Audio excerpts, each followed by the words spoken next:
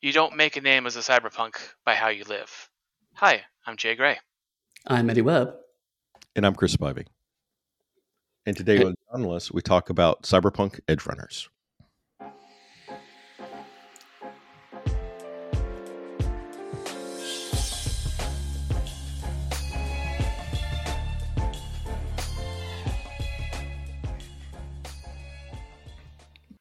Hey, everybody. We thought we'd give you a little surprise today, and we've invited a very special guest on, a personal, close friend to the podcast that has, in fact, secretly been on every single episode of the cast, just not saying anything. Welcome, Jay. First time, not really every single podcast, Gray. Yeah, long time lurker, first time speaker. That's my bandwidth's been going. I gotta say, I was grooving to that intro. Isn't it great? Yeah. One of the advantages of picking up a humble bundle full of royalty-free music. Nice, very nice. Well, we joke, that was one of the big discussion points early on. It's like, what should the opening theme song be? I was saying that Eddie should just sing something every single time, and he was like, you know what? Let's just instead use this great other music that I found. Right, because we actually want listeners, so it's probably better if we actually just use music that exists. I mean, it's fair. It's fair. And, the big problem with public domain music is that the music may be public domain, but most people don't realize this, I think. The recording of the music may be copyrighted. Right.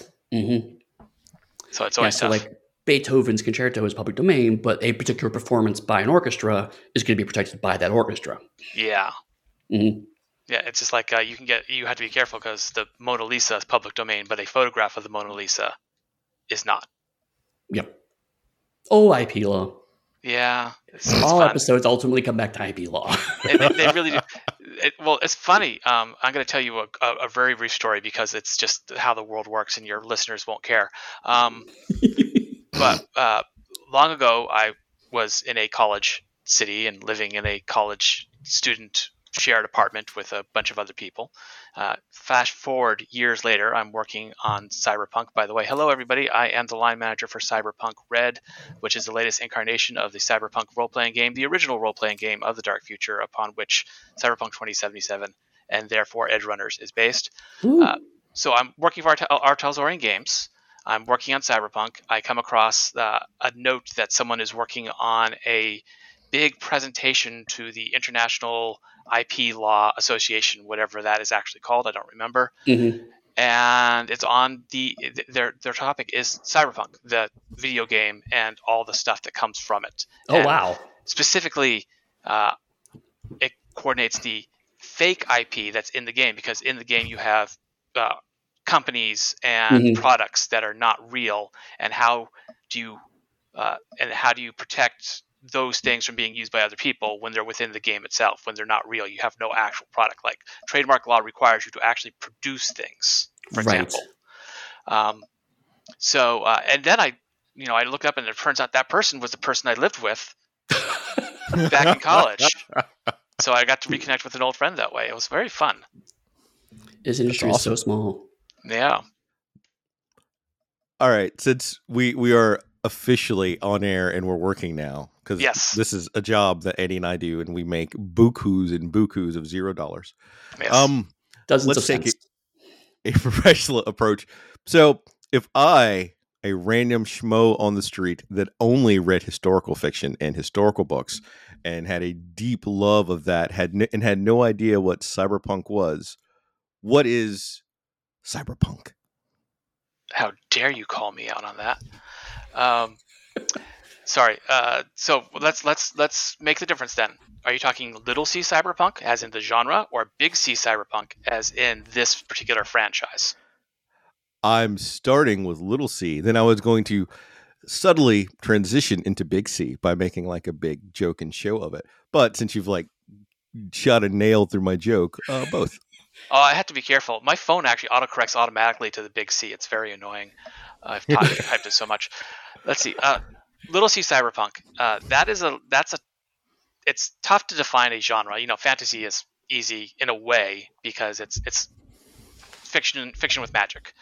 Cyberpunk is a genre which arguably started in either the late 70s or early to mid 80s, depending on who you decide. If you decide, for example, if Android's Dream of Electric Sheep is a predecessor or an origin point for the genre, it is generally near modern future. Takes place as the old Max Headroom show used to say, 20 minutes into the future. Yes, love that show. And it is generally dystopian.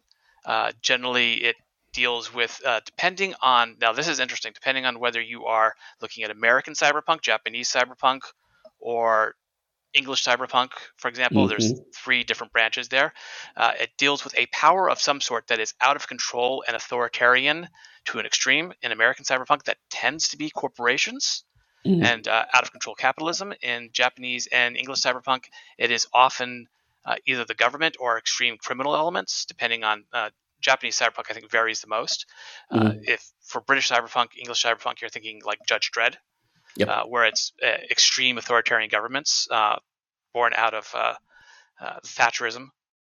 Here in the United States, we tended to look at how corporations were growing and gobbling each other up, and so there was that fear. In the end, I think cyberpunk is a way to explore modern fears in a science fiction lens that's recognizable because it's in the near future, but still separated, so there's enough distance to make it feel a little safe to experience. It doesn't feel like, oh God, I'm living this right now quite as much. It tends to involve cyberware of some kind, in other words, replacement of human body parts with cybernetics. It often involves a matrix or internet in which one can dive into, possibly because one of the seminal works of the genre was Neuromancer, which was all about a guy who could dive into the net Tron style. And it tends to involve that overarching authoritarian, someone, you don't matter because the world is controlled by higher power of extreme measures, and all they care about is being rich or being in charge or being powerful. Yeah, that sounds about right to me. Little C cyberpunk. I've always found it interesting that you mentioned the 3 kind of branches of cyberpunk, which I largely subscribe to as well. But in my head, it kind of boils down to American cyberpunk ultimately stems from trickle-down economic fears. British cyberpunk ultimately stems from fears of Margaret Thatcher, and Japanese cyberpunk ultimately stems from trauma involving the atomic bomb drop. I think there's a lot of that. There's also with Japanese cyberpunk, at the time, what happens when you're a rising power in the world, which Japan was a rising economic power at the time, which leads to how in Western cyberpunk we tend to get what they call the yellow peril problem, which is Japan was an economic rising power at the time, and there was a lot of tension and concern about it in the U.S., especially in the car industry. And that is reflected in a lot of 80s cyberpunk and waterfalls down to the modern day. So even in Japan, the problem of large growth at the time, I think, fuels it. And you get it in little things. There was an anime short about the robot care of senior citizens in Japan. And it was comedy, it was parody, and it was about how this old man, I think, had a cybernetic robot bed, AI-driven robot bed, and it went out of control, and he's zooming all over the city. And so there's dealing with that as well, the extreme economic and technological growth the world was experiencing, but Japan in specific was experiencing at the time. I will say, however, I'm not an expert in Japanese cyberpunk. You really should go to the experts in the country and the essays they've written for more information there. No, absolutely. But it's been one of the things I always find interesting about cyberpunk is one of the earliest examples of kind of a global genre kind of erupting in 3 different places roughly simultaneously and then quickly cross-pollinating. Yes. Because like British cyberpunk, like you said, really stems from kind of 2000 AD, which is late 70s British comics. And then British writers and American sci-fi writers starting to kind of cross-pollinate a little bit in late 70s, early 80s, but Japanese cyberpunk was just Japanese media was starting to be imported in the early 80s. And so each branch saw something in the other branches and, oh yes, that resonates. And then so they quickly started influencing each other, which some people argue that cyberpunk effectively died like 2 years after it started, because then when it became cross-pollinated, it stopped being branched and stopped expressing the same fears and blah, blah, blah, blah. Yeah, I guess, but to me, a good example of this is Cowboy Bebop. Yes. Is A, kind of cyberpunky, but not quite. It uses cyberpunk elements. Mhm. But B, has an amazing jazz opening Yes. done by an amazing Japanese jazz band. I don't think Thank you. now there is something to be said for appropriation of black music, which I'm sure you guys have covered or talked about before, and the way that we turn that into a white primary industry here in the United States. But I don't Mhm. think that a Japanese band doing jazz kills jazz, for example, because it's cross-pollinating. I think it's That's fair. just a weird thing. I don't think cyberpunk is dead. I think cyberpunk has evolved. Agreed. And there's cyberpunk, post-cyberpunk, hope punk, and then the tendency. This is the Watergateification of the word punk, where Yes. a genre now is something plus punk, and where in a political scandal something plus gate, and I'm not particularly fond of that myself. But I think that cyberpunk's biggest problem as a genre is that it's been sublimated in much the way steampunk has, Mhm. where you have things with elements of cyberpunk, say science fiction show, very popular, brain freezing, has a role-playing game from Green Ronin, sorry. Oh, altered. No. Not Oh, Altered wow. Carbon, though that's probably another example. No. I want to say Eclipse Phase. No, No, not that's. Space. But point being is that you'll see in a lot of science fiction moments of cyberpunk or cyberpunk aesthetic or cyberpunk elements or elements that originated in the genre. Much like today, you'll often see steampunk in fantasy. Just fantasy's go-to for adding technology tends to be a steampunk approach, Right. and so cyberpunk as a whole, it's getting harder to define what is and isn't because there's so many things that cross over the boundaries. But that's fine. That's just how society and art evolves. Are And, you, in fact, almost saying that cyberpunk is becoming genreless? Boom! That is fantastic. this is what Chris brings to the show. This is your metal moment.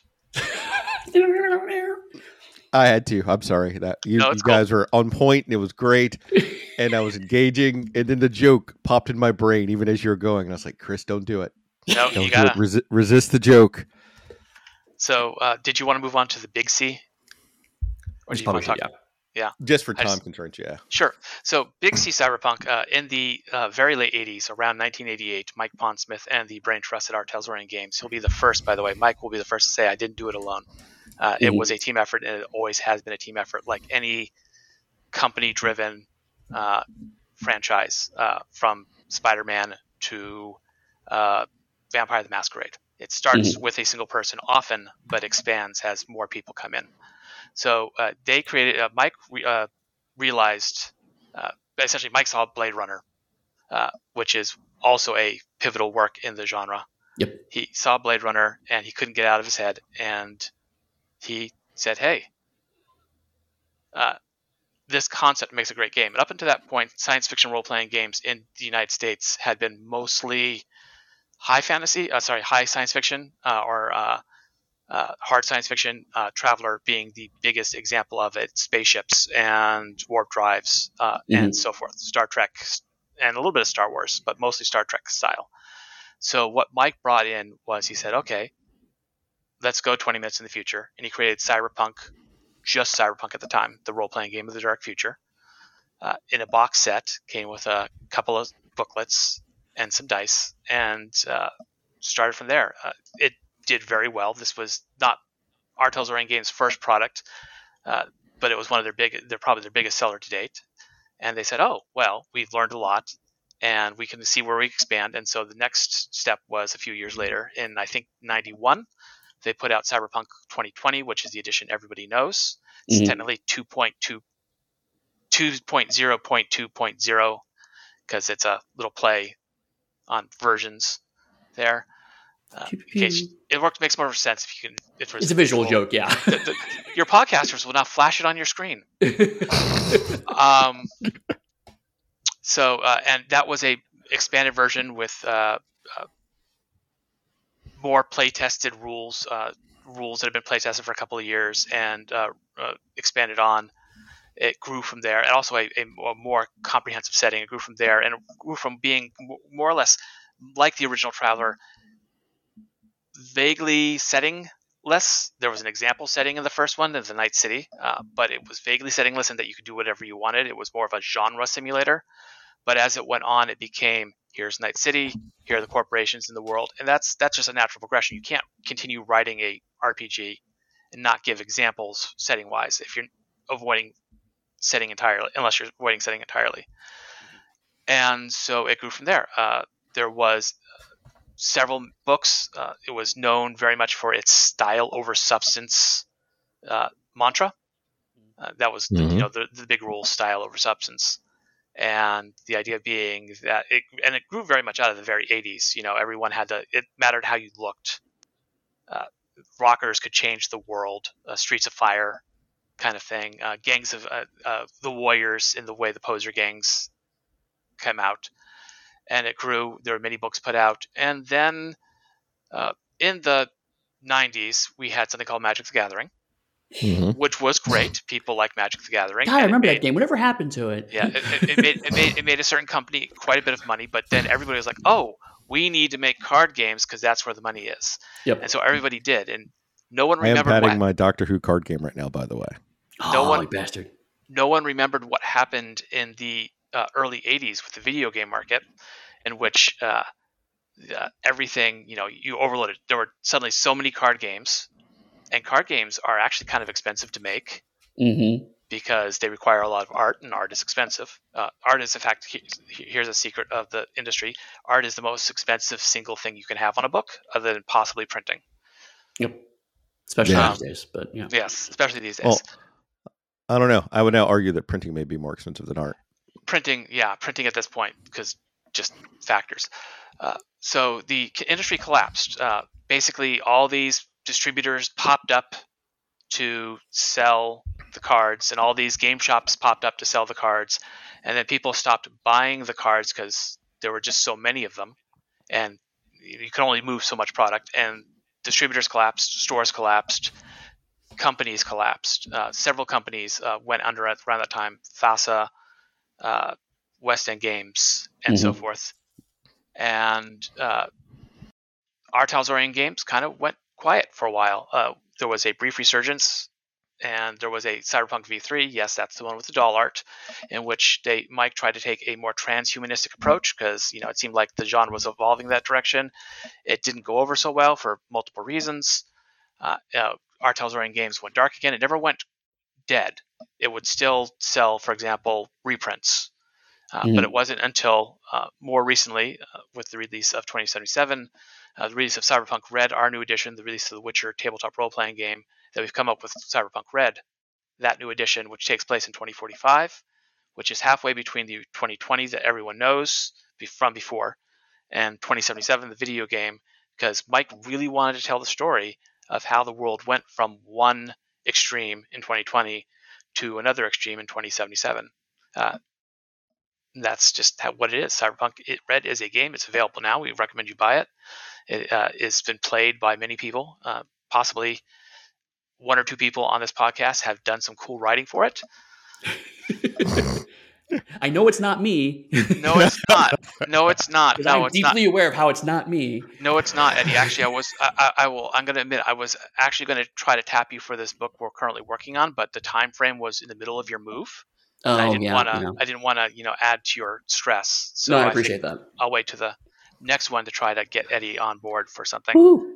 So, spoilers, I'm writing on a Cyberpunk Red book. Hey, everybody. Actually, yeah, by the way, Chris, this is first announcement. Chris Spivey is, in fact, writing on 2 Cyberpunk Red books.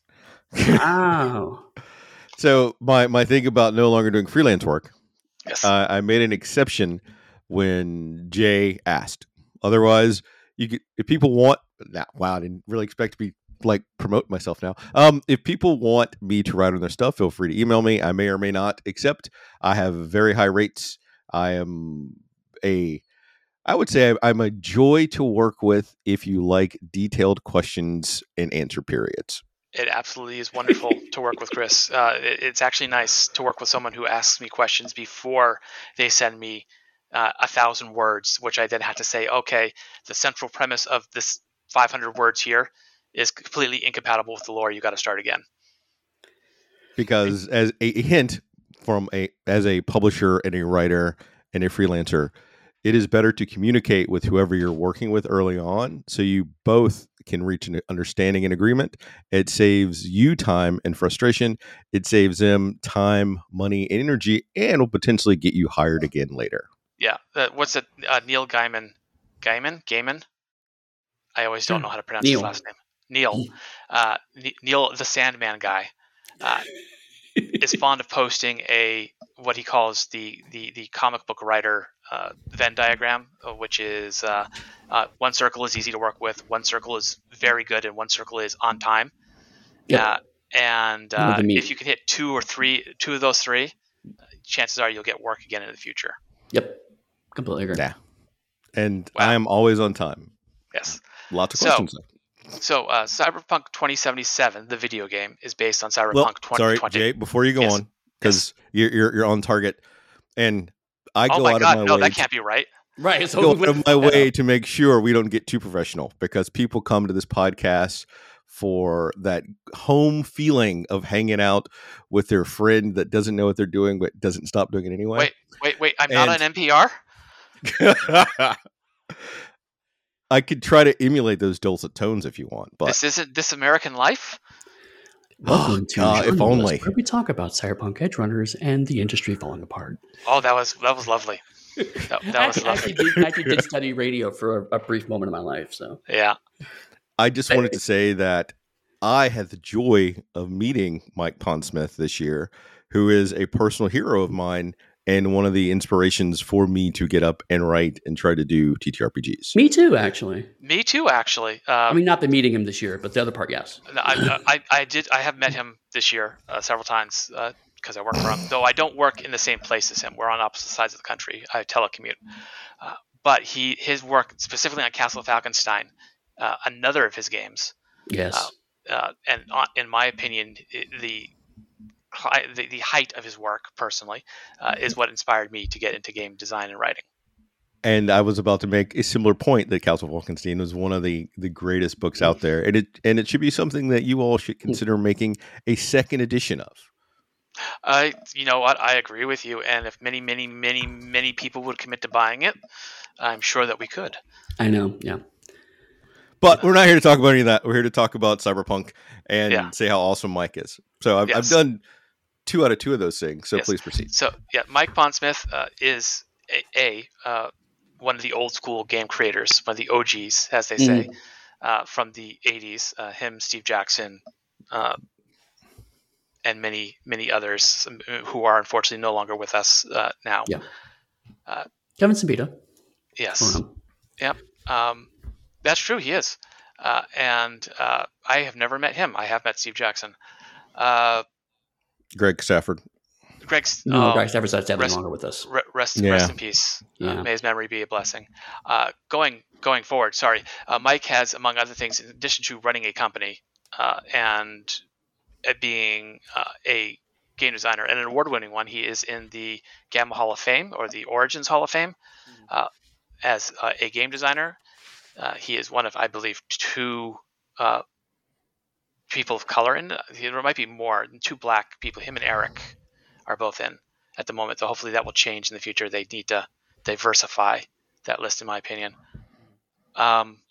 He has been president of Gamma. And while he was president of Gamma, he negotiated a settlement between the aforementioned Kevin and Wizards of the Coast, which gave them the money they needed, or freed up the money they needed from lawsuits to publish a certain card game, which is an interesting story. As a former vice president of Gamma, that is a monumental feat that in of itself should be awarded. Yes. And he was an executive at Microsoft in the early Xbox days.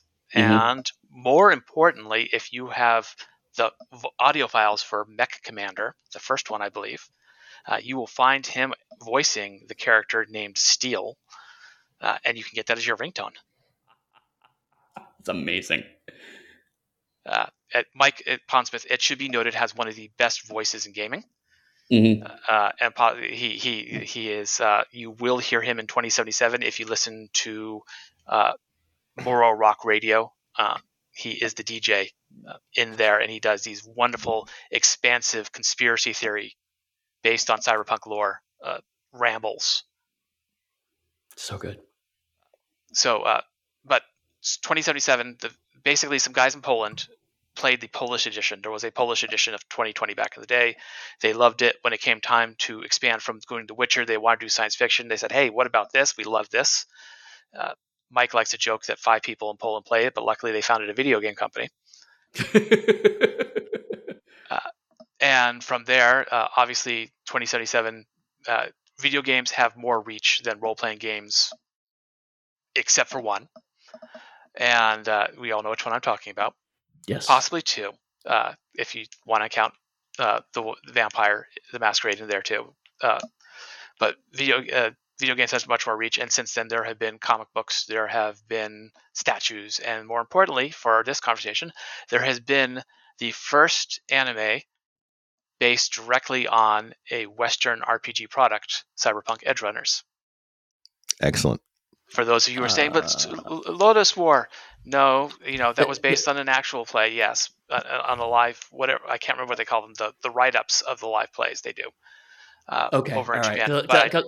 I was about to say, wait, isn't there something else? But you're right. That was not a direct reference. That's not really direct. I'm not absolutely certain they were playing Dungeons and Dragons. I know there was actually a Lotus War RPG now. I do know a bit about that piece. All signs point to them probably actually playing Tunnels and Trolls. Yep. Well, there because I found out that Tunnels and Trolls is way bigger in Japan than D&D is. I will happily share this with Tunnels and Trolls then. Mm-hmm. Tunnels and Trolls is a underrated gem of the early RPG days. Oh yeah, absolutely. But I think you're right. That was also more of it wasn't explicitly a Tunnels and Trolls brand thing. This is the first explicitly based off of a Western RPG that I'm aware of. Yeah, and it shares a continuity with the video game and with the role-playing game. Mm-hmm. And now that you've made that great segue to get us to Cyberpunk Edgerunners, would you like to talk about the first episode, season 1, episode 1? Hopefully there's a second season. Yeah. So there will not be from Trigger specifically. I cannot say whether there will never be, but Trigger, like many anime studios, plans their projects out long in advance. If you ever go to like Wikipedia, and you'll see every year they've got a different anime. Many of these studios, they generally don't do second seasons on things like this. Sometimes the property will wander to another studio. Sometimes, in fact, here's a little secret of the anime industry that anime fans already know, so it's not really a secret, is that often you'll see a second season and it's done by a completely different studio. It's same writers. It is Pokemon's wandered across a couple of studios, for example. Now that you mention that, I did kind of know that, but I never put those pieces together. So that's really interesting. Similar to how an American television show sort of shops it around once a series has been canceled on one network to move it to a different network. Westworld. That's often the case, and sometimes that's, I think, changing too. Like I think as anime gets bigger in the world and people demand more content, like for example, Spy Family. I think the new season's coming out from the same studio. Yeah, I think One Piece has stayed with the same studio for a few years now. Yeah. So that's the thing. So I cannot say there will not be any more Cyberpunk anime. I would love for there to be. Of Edgerunners specifically by Studio Trigger, there will probably not be a second season. But I'm glad to talk about it. Now, I'm going to preface this by saying the CDPR, CD Projekt Red, Projekt Red, if you want to be more Polish, showed us the anime back in February. We all got together. The company was nice enough to fly me out to Washington State to see this. We watched it with the subtitles, not the final subtitles, but an earlier editing of the subtitles. Mm-hmm. And so my viewpoint of the show, which was fantastic, we enjoyed it. We watched it in like one day straight through. My viewpoint of the show is based more on that than it is by the slightly different version people watched on Netflix. For example, I have yet to actually hear Matt Mercer voice a character in this game, in this anime. But I'm happy to talk about it. And certainly I will go with, shall we start with episode 1? Let You Down. This wonderful summary written by whoever wrote the entry on Wikipedia. Thank you. I want to give credit where credit is due. David Martinez is a young man attending the prestigious Arasaka Academy at his mother Gloria's behest in 2076. Gloria is a paramedic who does not work for Trauma Team. I should note. She does not work for Trauma Team. She works for one of the other smaller companies in Night City. David illegally modifies his cyberware to avoid paying for a required update to keep attending class. The cyberware in question is a Neuroport, which is a kind of all-in-one piece of cyberware that contains many of the individual things you can get in Cyberpunk Red, but basically allows for direct connection to machines, as well as it's also your phone and allows you to insert chips, which are like USB sticks. I almost said floppy drive. Wow, disks. yes. Shove a whole floppy in your head. They're like USB sticks, which you can insert into your brain. However, the modifications end up crashing the school system because kids, pirating software is bad, and Gloria agrees to pay for the damages. On the way home, David enters into a brief argument with his mother before they are caught up by a drive-by shooting. I believe it was the Maelstrom, but it's been a while since I've seen that particular scene, leaving Gloria badly wounded. David manages to access Gloria's savings account to pay for her medical costs and discovers she has a stolen, military-grade, experimental, one-of-a-kind, emphasis those words, Sandivesten spine implant. We call it a Sandy, by the way, because everyone pronounces it differently. We just all default to Sandy in the company. After getting assaulted by his classmate, David finds out to his dismay that Gloria's condition has worsened and she dies in the hospital. His classmate, it should be noted, has a skill chip for martial arts, which he uses. He basically jacks it into his brain, and suddenly he knows kung fu, and he can beat the crap out of David. Now completely broke and enraged at Katsuo for insulting Gloria, David meets up with Doc, a local Ripper Doc being a back alley surgeon who he regularly buys black market goods from, and requests to have, and sells them to him as well, as I believe, and requests to have the Sandy installed into his own body. So, as I'm getting ready to run a Cyberpunk Red character creation session this weekend, and I'm going to start running it next month, I want to know why the Sandy in the show does not operate the same as the one in Cyberpunk Red. Come on, like that should have already been in the book. Yeah, right away. Okay, so there's a couple reasons for that. For one, so the Sandy in the book gives you a +3 to your initiative roll. To your initiative roll, it's a very important thing. It's not to your initiative; it's to your initiative roll. So basically, it doesn't work if you activate it afterwards. That makes you pretty fast. And in Cyberpunk, going first, it's not as important in Red as it used to be in 2020, where literally you can go first and you can keep doing actions, spamming actions, until your compiled negatives basically made it impossible to succeed at anything. In Cyberpunk Red, we moved from a multi-action to a single action action economy. Ooh, big game designer words there. So basically, but still going first means that you get to control the initial flow of combat, and that's important. It basically means you are faster. David's Sandy is 1, military grade. 2, extremely experimental, even for him. Our Sandy is a little chip you put into your and various cords you put into your nervous system. His is an entire spine. It should be noted. So basically, it was experimentally designed specifically by Arasaka for spoilers for specific big things for high-end operatives. It's one of a kind. As far as I know, there's only 1 or 2 of them in the world. And it is the next generation of 2077 Sandy as opposed to 2045.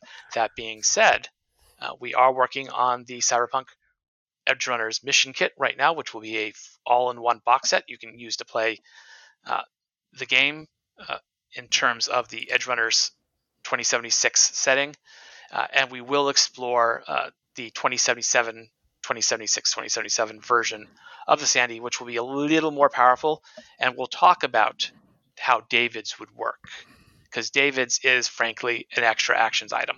If you look at what he does, he's got super speed. He's got Flash style super speed.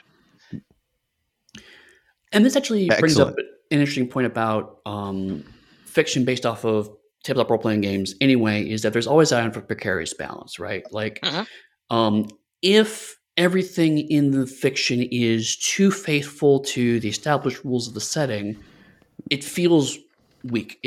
Players can, at White Wolf we used to call it, you can hear the dice rolling in the background. Yep. And so it's like, well, I've played this game, so I don't need to read it. So you ultimately want something novel there. But if it's too novel, then people get drawn out. It's like, this isn't the game I do. So Kindred the Embraced, for example. Yeah. So that's too far away from where Vampire was. Yeah, there was a problem with Dragonlance with that, where Dragonlance fiction has to deal with the fact that spellcasters in D&D back then especially had spell slots. You cast a spell and you can't cast it anymore for the rest of the day. Yep. And in Dragonlance, there was I always thought relatively weak, and it was the weakest point of the fiction, where like they're cursed. Magicians are cursed by the gods of magic to forget a spell, and they have to rememorize it every day to teach them humility or such. And that was fictionifying a game mechanic that was, the game mechanic exists to keep wizards from getting so powerful that everybody wants to be a wizard. Right. And it doesn't quite translate to fiction as well. Exactly. So I am also deeply into Cyberpunk, and so when I was like, oh, okay, that's I pretty clearly saw this is the special show MacGuffin. Yes. It doesn't break the world, but also, and one thing I liked about this was that it established this is a very powerful thing, and then explains why everybody wants it. Because nobody has this. So it's like, okay, well, I as a player get an extra layer of, oh, I know I can't do that in the game. So I actually am on board even more of like, of course everyone wants that, because I would want that. I would kill this kid to take his spine. Yeah, hell yeah. So, I mean, I think it actually worked in the show's favor, but I can certainly understand there's a certain caliber of fan who don't recognize that kind of meta awareness and are just like, but I want the thing. Yeah. And it's tough. And it was like, also... yeah, go ahead, please. Sorry. It was also a nice touch that it managed to highlight David as an individual, that he was capable of using it multiple times in a row before suffering really bad repercussions if he didn't take like the necessary medicine for it, compared to the original person that had it. And that was like a good contrast to show like a fully trained military operative that couldn't handle it, to this high school dropout that was running like, I think, black market chips for the Ripper Doc could do it. Yeah. And that gets into the mechanics of humanity loss, and what is humanity loss, and what is cyberpsychosis, and what is the difference between being a hardened mercenary who has had how many years of doing probably relatively depraved things, killing another person, no matter for what reason, is something that stays with you. There's a reason why soldiers, even who believe in the justice of their cause, come home with PTSD. Violence and death stain your psyche. And David, who has experienced a not great life, but he's been loved. He has a mom who has pushed and cared for him. He loves and cares for her. It's very, very obvious by how he just goes off the deep end and just says, fuck it. What's the rating on our show? Fuck it is appropriate. Okay. It's not the first one on here. Two things. Not today even. And there are little microaggressions that add up, like your laundry literally being locked in the washer because you don't have enough money to get it out. But at the end of the day, he was in a home. He was loved. He was doing some criminal stuff, but it was really minor stuff, and it was arguably more of a statement against capitalism than it was about violence or being horrible to other people. So, and that's something I really liked about this first episode, because I'll be honest, I mean, 2 of the 3 reasons why I tuned in were because I'm a Cyberpunk fan, and because we had just gone off a run talking about 90s Cyberpunk, and we were kind of not as impressed with it as we thought we were going to be. So I was like, maybe this will turn me around, because the trailers were very much, the visuals reminded me of Akira, reminded me of Bubblegum Crisis. And I know that's stuff that Mike also was really big into. So I'm glad to see that kind of resonance of updating that slightly retro now Cyberpunk aesthetic. I was really into it, and also tying in the look of the game too. I mean, there's very clear connections to the video game aesthetics. So I was really surprised to find that it's actually, David's an interesting character, and Gloria was the character I didn't expect to go the way it did. It's like, Gloria's just beaten down by the system, and she's not a proxy for, this is why I need to rebel, man, which could have been very easy to do. Instead, it was she was just doing her best for her son. And I immediately felt for her. I was like, I don't know if I wouldn't have made different decisions in her place.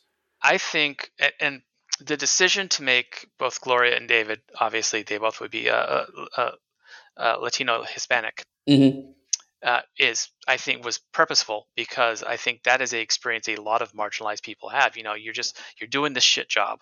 You're trying to work hard, and you're just trying to live in a society that doesn't always want you to live in it. And just so the next generation, so your children, can have a better life. And it's arguable whether David going to Arasaka Academy would have actually led to a better life for him.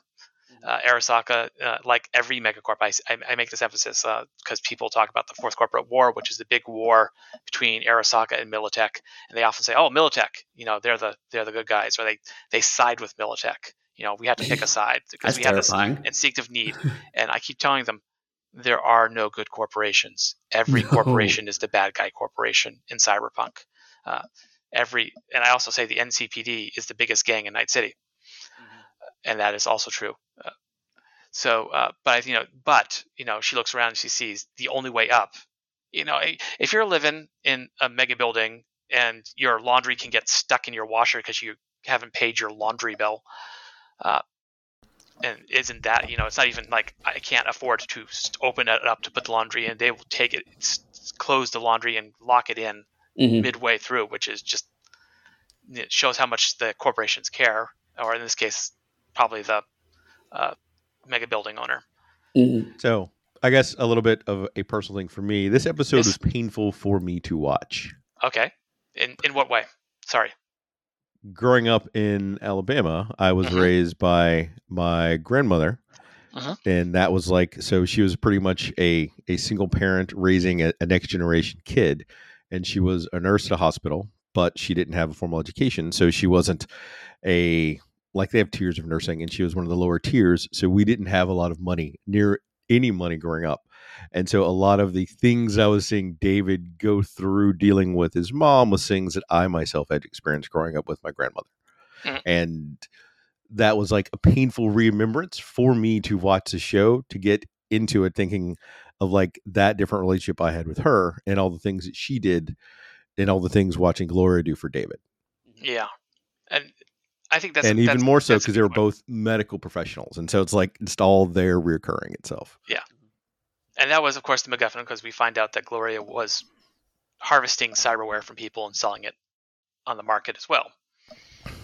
That's because that's how she was just desperate. So she was very likely a forthright, honest person who just wanted to do right. And the only way to do right by her son, in her eyes, to get him to the place where he would be comfortable. And it was, I don't think it was a question of right or wrong. Like I said, Arasaka, and that's, if he graduated Arasaka Academy, he would have end up working for them. It's basically a work for hire school.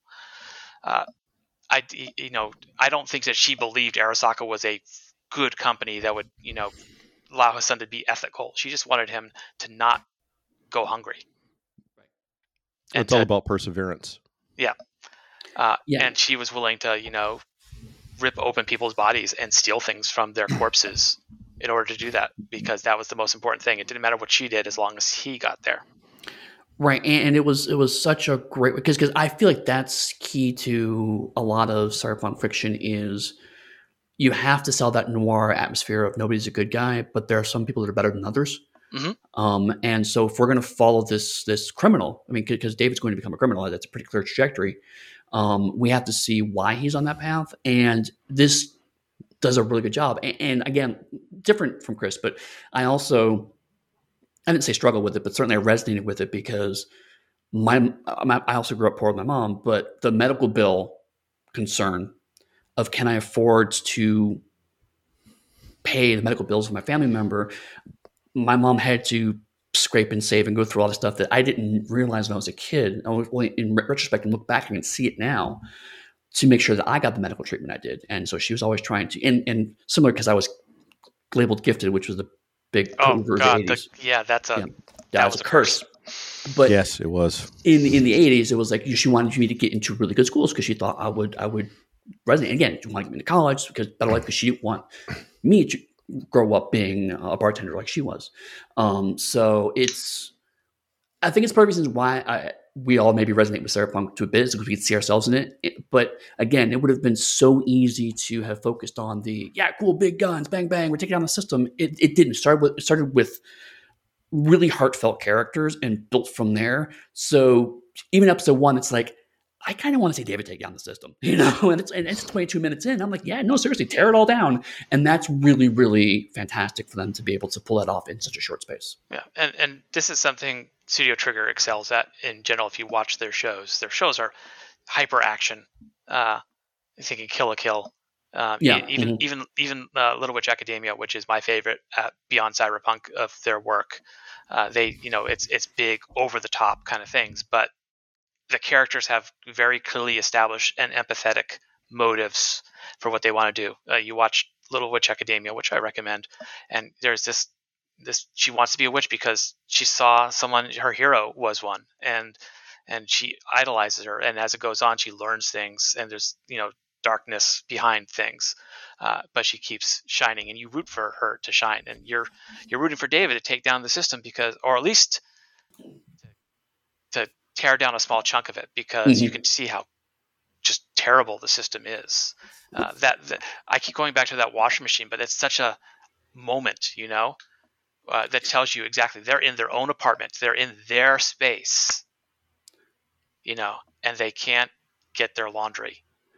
And again, it was a great way of selling it, because like it would cut from a frustrating thing back to the washing machine, cut to another frustrating thing back to the washing machine. So when it stops, you're kind of frustrated by it, because it's like, we keep showing this washing machine, I want to get the clothes out because our brains are wired that way. Yeah. And then you don't get that payoff. It's a small thing, but you can almost see why David just freaks out at that moment. It's also a good example of how you can do something in fiction that you can't do in gaming. Yeah. I could say, okay, because you don't think about laundry in gaming.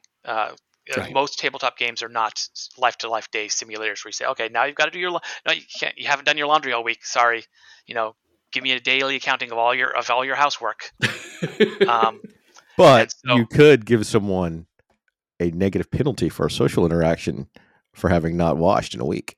Oh, absolutely. You could say, you absolutely could, and you can use this as a story beat moment, like it's the beginning of the game, and you want to frustrate the character, frustrate the player, have the player have a sense of frustration as to what their character is going through, and you can say these things happen to you, but it's not a game mechanic you built in where it's like, okay, did you spend your €10 this week in order to get your laundry out of the washer? It doesn't work as well if it's not this good visual. And you're right, the camera work, the going back and forth, that's not something that's an advantage visual mediums have over role-playing games, is you can play tricks like that. Right, and that's a sign of a good adaptation, is something that's willing to take and tweak and bends the material to use the medium it's going into to best benefit. Mm-hmm. If it was too faithful, it couldn't have tried something like that. So they tweak and adjust things a little bit, but then they're like, okay, because anime does this really well, and we really need to nail this. And so that was a good call, I feel. So in Cyberpunk Red and many of our games, we have what's called a life path.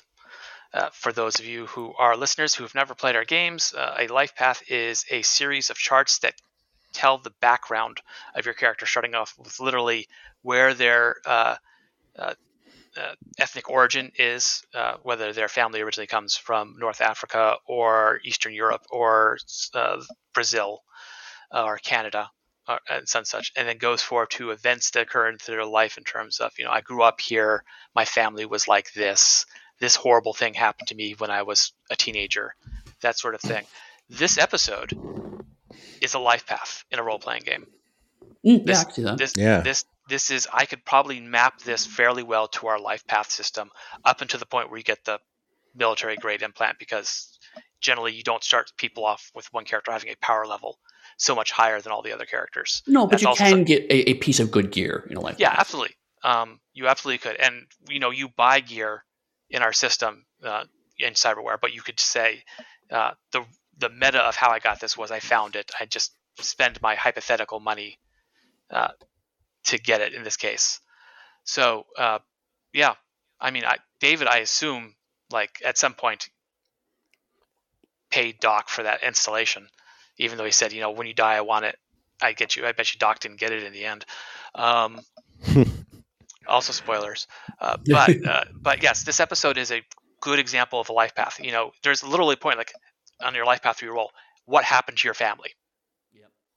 And one of them is they died horribly, and this is an example. He's David is a young man whose family comes from south of the U.S. border originally. I don't know how long they've been in Night City. I assume not too long, because as I recall, actually a decent line. Dave is probably third or fourth generation, if not more. Mm-hmm. But his family was lower class, if that even matters. They did not have. They lived in a mega building. That's an origin point you can roll up in a life path. He went to a cool Arasaka school. That is not specifically that we talk about education, but you can basically, it's possible to get your family was this and you grew up this way, and the two don't quite mesh with each other. And this is an example of how those two actually can mesh with each other with a good story. And then, his mom dies, and that is a family tragedy there, and goes on from there. So David, by the way, we class him as a solo, which is a fighter. Makes sense. Yeah. Is there anything else about the first episode? I'm good. I'm good with the first episode being done. All right, then let's move on to the second episode. Sure. Like a boy. Doc agrees to install the Sandy, which grants David super speed and reflexes. With his new ability, David returns to school and beats up Katsuo. He does so in full view of security cameras, which results in his expulsion from the academy. Katsuo's father, Tanaka, an Arasaka executive, notice that David is able to utilize the Sandy with no apparent side effects, making him a valuable test subject for the product. Meanwhile, as David aimlessly wanders the city, he encounters a young netrunner, Lucy, who agrees to take him on as a partner. After a night of slot pocketing, marked on the subway, David collapses due to overuse of the Sandy. Lucy takes an amusing ride in an ambulance where the ambulance trauma team attempts to sell David out for the Sandy. But Lucy saves him and they take him to the dock. And Lucy invites David back to her apartment after the dock and him having one day's worth of immunosuppressants. And she takes him on a brain dance, I believe, to her dream location of the moon. And it all appears to be a ploy for a gang of Edgerunners to come and take the Sandy from David. Yes. So first of all, that is a virtual. So there's two kinds of brain dances in the cyberpunk world. There is the brain dance you experience in a video game where you quite literally relive somebody's life to an event in someone's life, and in that you feel everything. You feel what they do down to the emotions. What she did was called an interactive brain dance, which is kind of a combination of VR technology and brain dance technology. It's not as intense. You don't necessarily feel what's being recorded in the same way. You don't feel the emotional reactions, for example, but you can actually interact. It's used for video games like Elflines Online, the favorite MMO of Night City. So it's a combination of the two. We often get that question: is how does Elflines work if brain dances are like they are in the video game? And Lucy and David clearly interact in that moon scenario, and they share it too. And brain dances aren't usually shared. So that's what it is. Just a little bit of trivia. This was a good episode. I enjoyed it. It's very classic build out from the origin. You get the origin, and then things happen. And even this could be like a life path. For example, you can make a friend, and obviously he made a friend who was a criminal. So you could see that as this too. The biggest thing here is the drugs, the immunosuppressants, which the doc gives David. And you see and if you think about it for a second, you're getting something installed in your body. Immune system rejection is a classic problem with transplants, and I believe, though I'm not an expert on this, they do weaken your immune system specifically to avoid this problem when they are doing an organ transplant, for example. That sounds right. Yeah. Obviously, it's not always the case. For example, I don't think Eddie. I believe Eddie, it's all right to mention your implant. Oh yeah, sure. Yeah. So that wasn't. That's kind of a weird case because literally they just drilled a hole in my head and plopped it in and was called it a day. It was like 5-minute long procedure. So, but that wasn't the same kind of implant. It was I did have some skin rejection for a while, and so I had to keep that area clean. And they had to do this medication for like about a month or two, but that was extremely minor, all things considered. Yeah, and my guess is people who, for example, have prosthetic limbs have to make sure that I imagine that causes wear on the this flesh, the skin that it's that it's attached to. So, and we don't cover that in the game because you know what, saying, hey, you've got a rash, you better take care of it. Here's 10 eddies for the lotion you're going to need or the medicine you're going to need is kind of boring. And so we just mention you get it implanted, you're done. We don't mention the steps of the implantation. We don't mention the immuno boosters or immunoblockers that, for example, V gets in the video game. V gets the new Kuroshi eyes and the subdermal implant in his or her hand, their hand, and then their Ripper Doc gives them a inhaler and says, take this X number of times. We don't really get into that, and so this is getting into that. Now, this is this particular drug that David is given is something we've talked about quite a bit in the office and how it works and what it would do in game things. So it is a bigger drug than anything that you would normally get because what David has is a bigger piece of cyberware. It is definitely what we would call Borgware, I believe, which is like getting multiple eyes. It just takes the human body so far beyond the baseline that the body can't handle it. The body's brain is literally not wired for it in any way, shape, or form. It can't quite adapt to it, and so it has a bigger humanity loss and a bigger chance of rejection. And so these immunosuppressants, which are, I'm thinking much more than immunosuppressants, there are also many other things built in. And immunosuppressants is used as shorthand because they didn't want to give it a name. They didn't want to be super fancy. They didn't want to over-explain it. Right. Which is smart, I think. Yeah. For the show. Yeah. Sorry? So you're saying? Go ahead. It's just something that you don't see anywhere else yet in Cyberpunk because it's such a remarkable piece of cyberware. It's more similar to back in 2020. We haven't introduced these in Red yet. Back in 2020, we had what are called full body conversions, which are basically your brain and a little bit of flesh matter, biomatter, are implanted into what is essentially a robotic body. And in many of them, you're being pumped full of drugs all the time in order to keep you calm and going forward because it's so your brain is saying, oh, I can't feel things the right way. I'm not wired for this. And that this is one of the big differences between cyberpunk and transhumanism. Transhuman asks a lot of times, how can technology evolve the human body? And cyberpunk asks, should technology especially in the hands of mega corporations who are more interested in profit than they are in health, evolve the human body?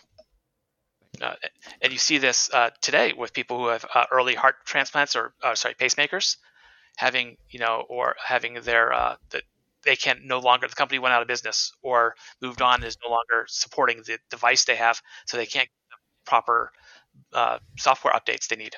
Same with there's some eye implants that were on 2005. The companies went out of business and that there are no firmware updates, and so people's eyes are just stopping. Yeah, it's tough, and Cyberpunk, I think, does not ask the question: should we enhance ourselves with technology. It's asking the questions of what happens. I don't think, for example, the idea of file sharing is not a bad thing in and of itself. But the laws, the society and who controls that file sharing, that hasn't, even cryptocurrency is not a bad idea specifically, but if the wrong people control it and there's no oversight to protect the average person against abuse of it, what happens? And for the use of the show, the immunosuppressants was a nice touch because it shows you a glimpse into all three of those characters and who they are. It gives you an idea of who the Ripper Doc is, who is at least a friend of David's, who made an arrangement that when David wants it ripped out, he gets it for free, and it's a piece of equipment he wants. Right. So you already have the implication that he did this intentionally, not giving him those. Secondly, you get another insight into David, who, while he wants to bring down parts of the system, is still young and naive to And not horny. have asked any of the questions. Let's be honest, and horny. Once getting the Sandy installed, and then a glimpse of Lucy, who you've just met, who cares enough about this person to take him to a Ripper Doc and save him. Because we find out even later in this episode, it would have been easier for her to let him die and then take a body around than it is to go get him treatment and everything else. So, like, highlights all three of their characters in that one thing. Yeah, Lucy's interesting because she could have just stolen his body, let him die, and hand him over to the gang. Mm-hmm.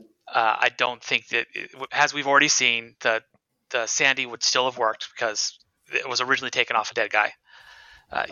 She didn't need David alive to incubate it or keep it going the way you needed a V alive to move the chip, for example, or in 2077 specifically. But she had a initial impulse, she had fun, I think, with him on the subway.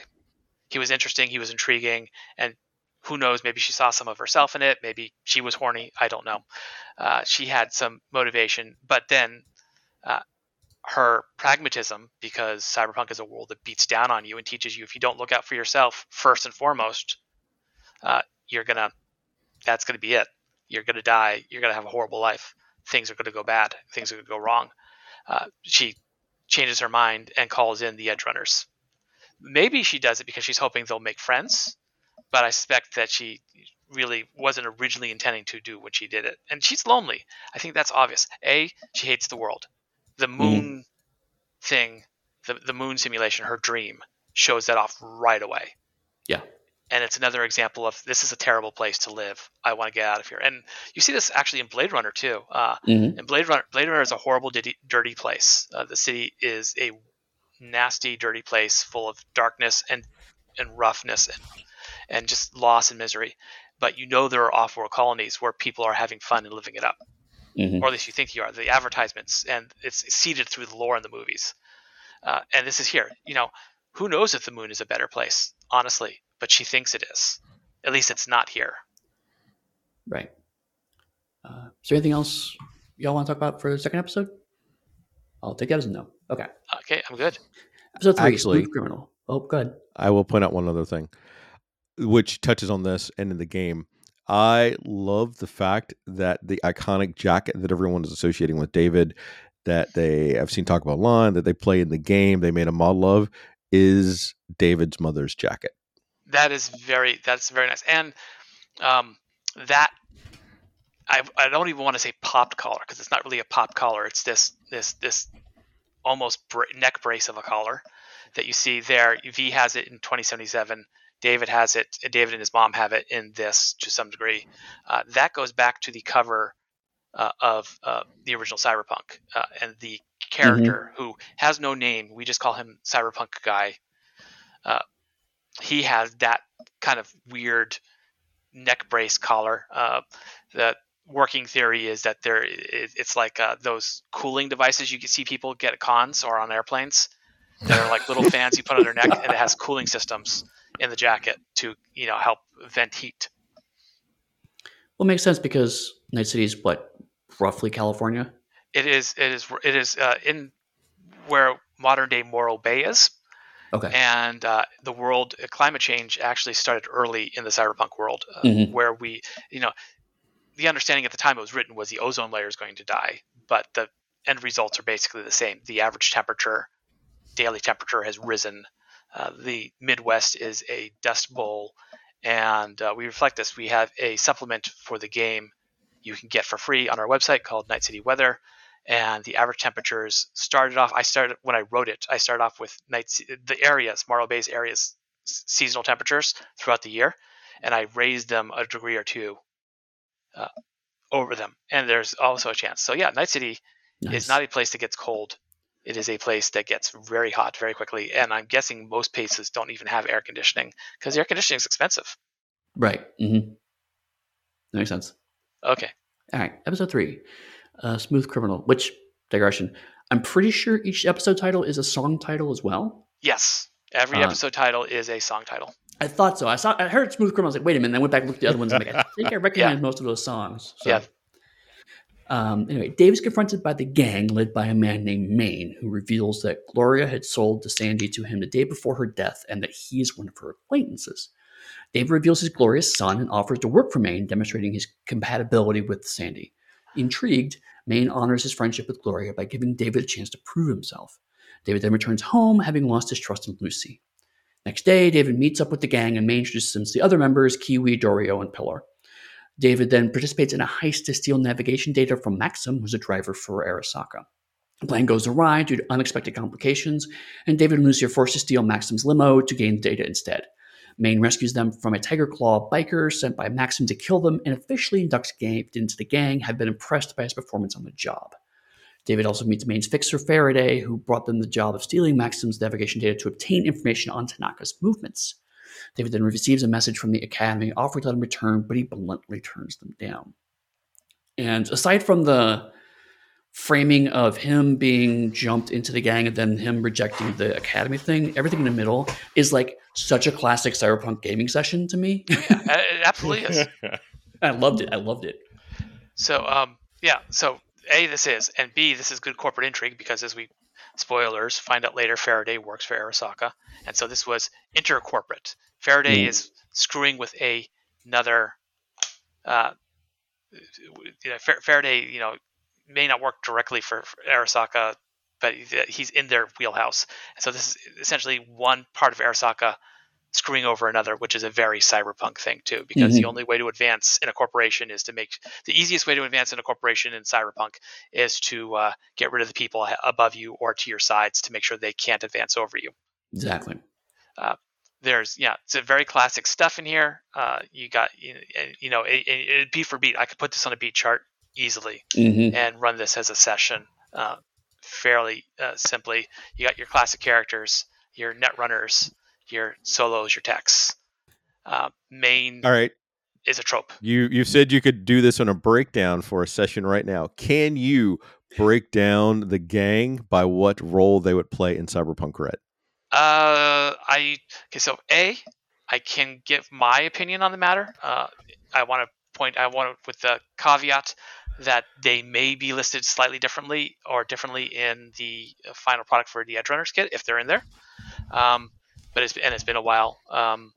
Let's see. Kiwi is a netrunner. No, Kiwi is a solo, as I recall. Yes. Pillar is a tech.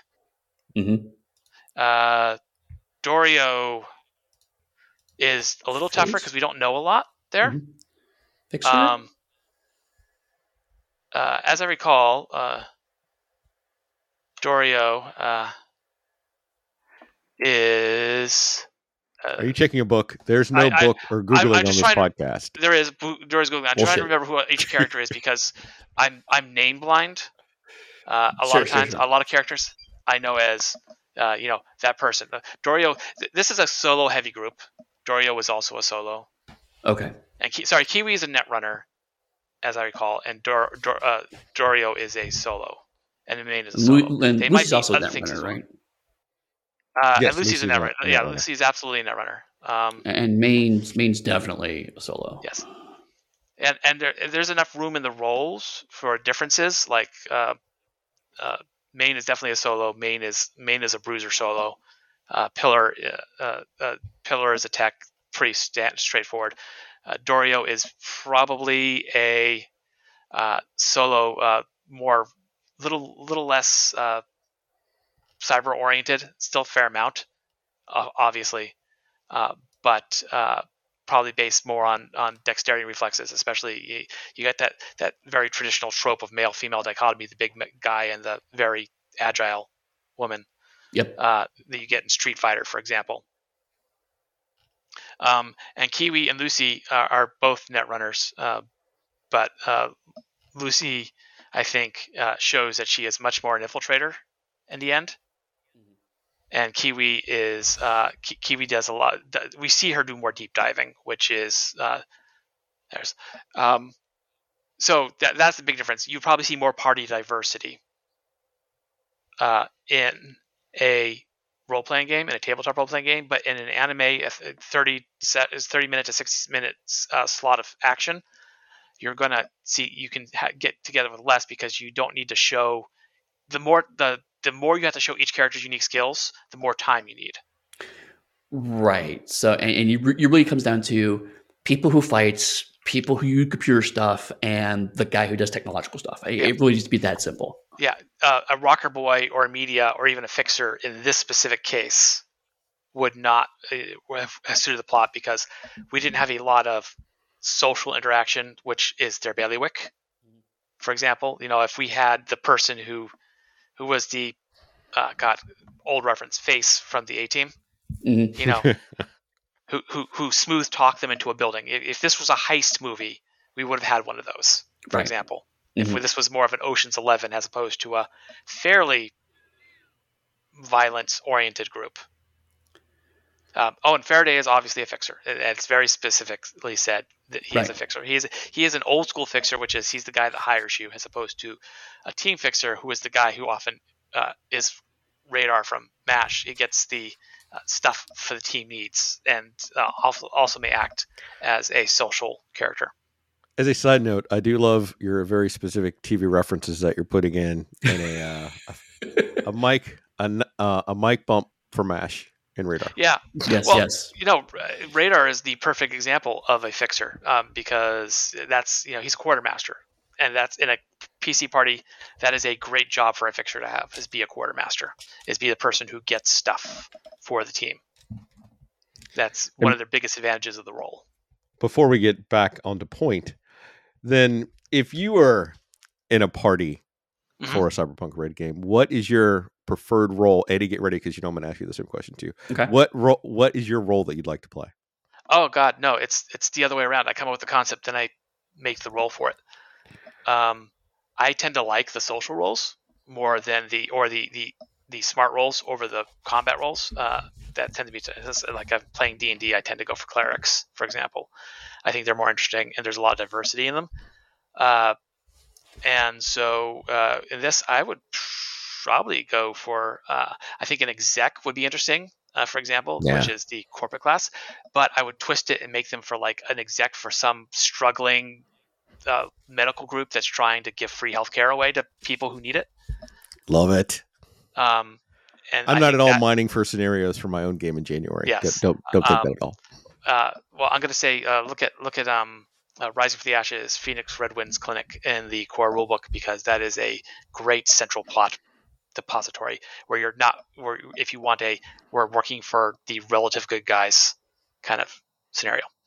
All right, Eddie, you've had extra time. No, yeah, totally. And while my usual answer is kind of along Jay's line, like I have had fun with all the roles. If I just pick one, it's media. It's almost always media.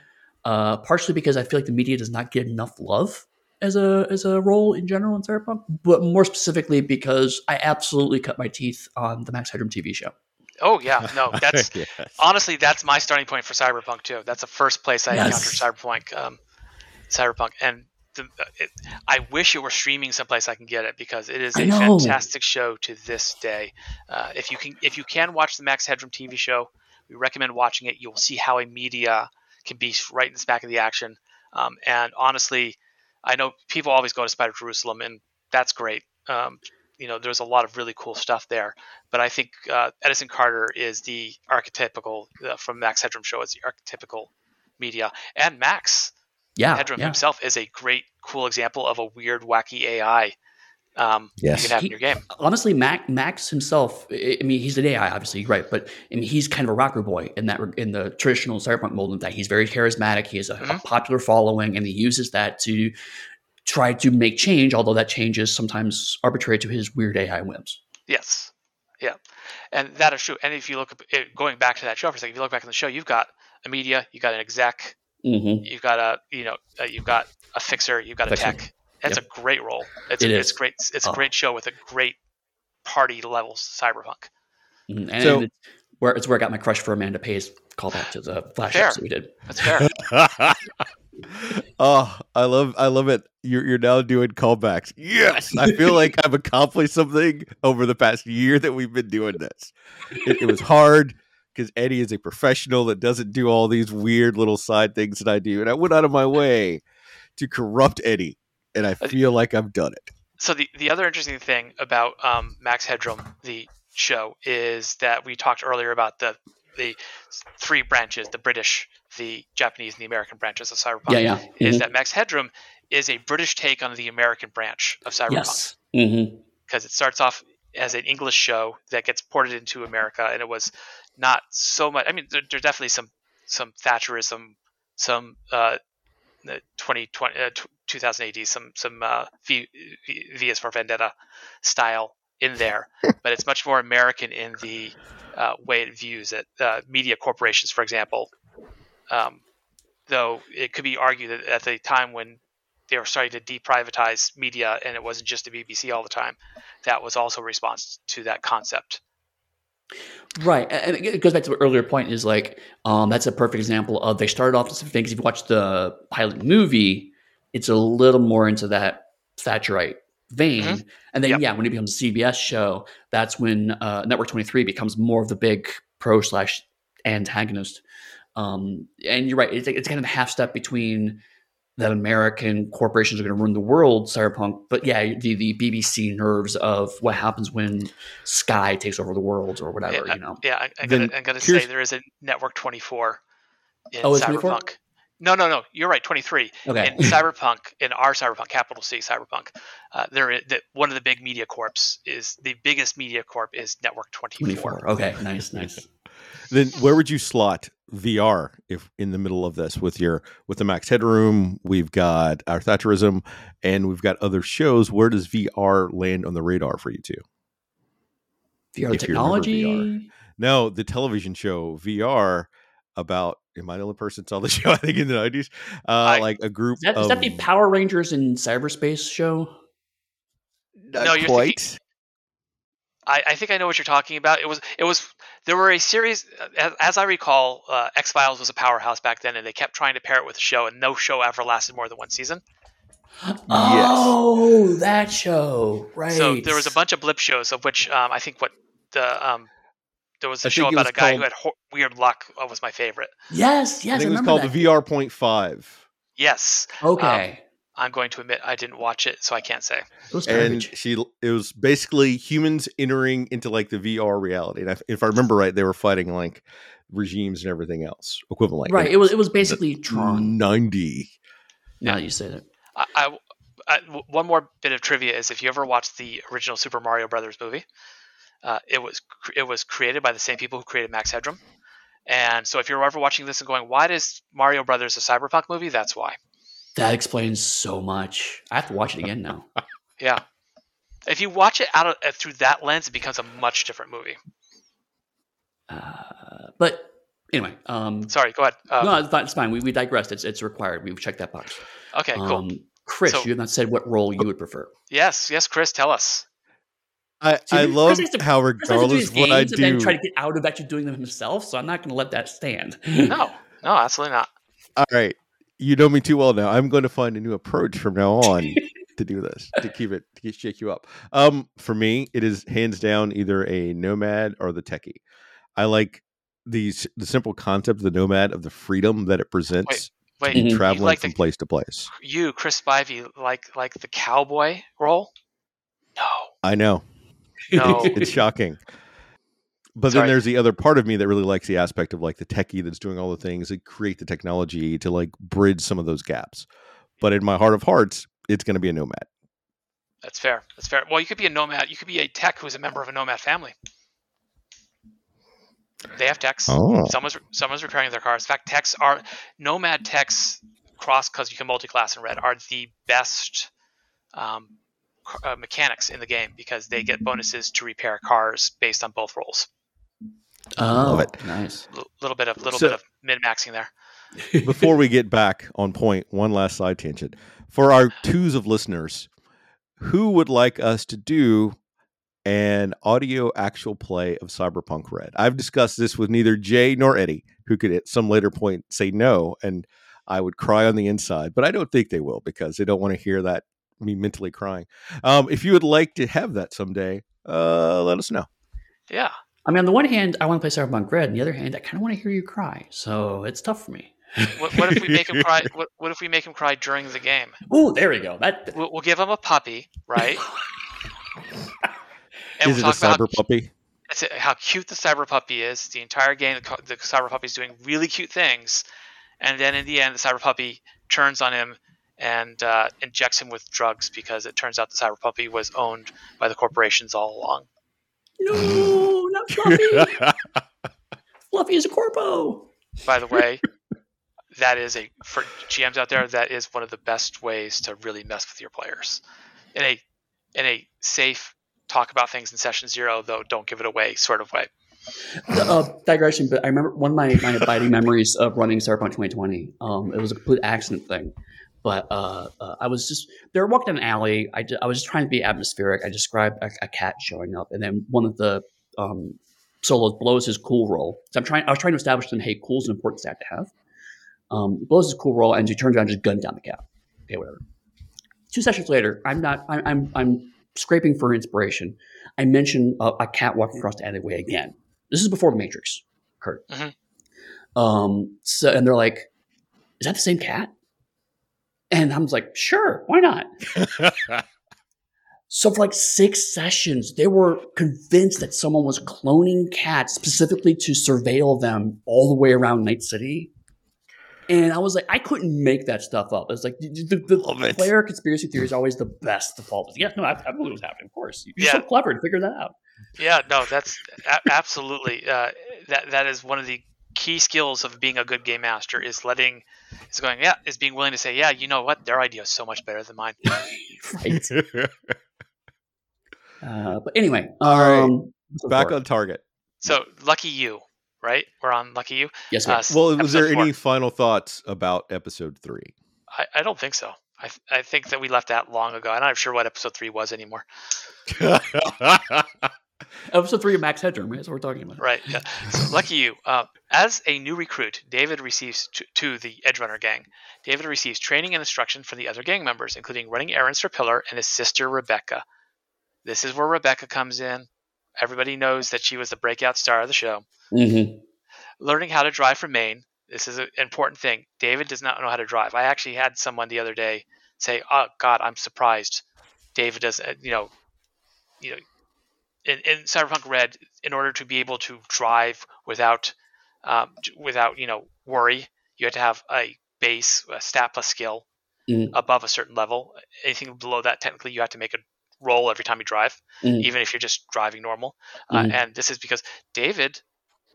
Where's David going to learn how to drive? It's not. There's no real school system for him to learn how to drive. He's not. Yep. He's in a city, so he can walk everywhere. There's public transportation. We saw the subway, and something like 40% of New Yorkers, he does not drive a car regularly or have access to a car. Yep. So, learning how to drive from Maine and jogging at night with Lucy. We don't recommend jogging at Night City. He also participates in several jobs with the crew, such as taking out a gang of scavengers, rescuing Rebecca from the Maelstrom gang, and helping Lucy with pickpocketing. He learns that Lucy is a talented netrunner, but not much else about her past. David confides with Maine that he has feelings with Lucy, but he's certain she doesn't feel the same and has trouble figuring out whether he should trust her.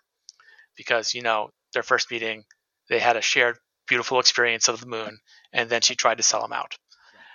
Eventually, David begins to feel at home with the gang. However, on the way home from a bar, Pillar begins harassing a homeless man urinating on the street.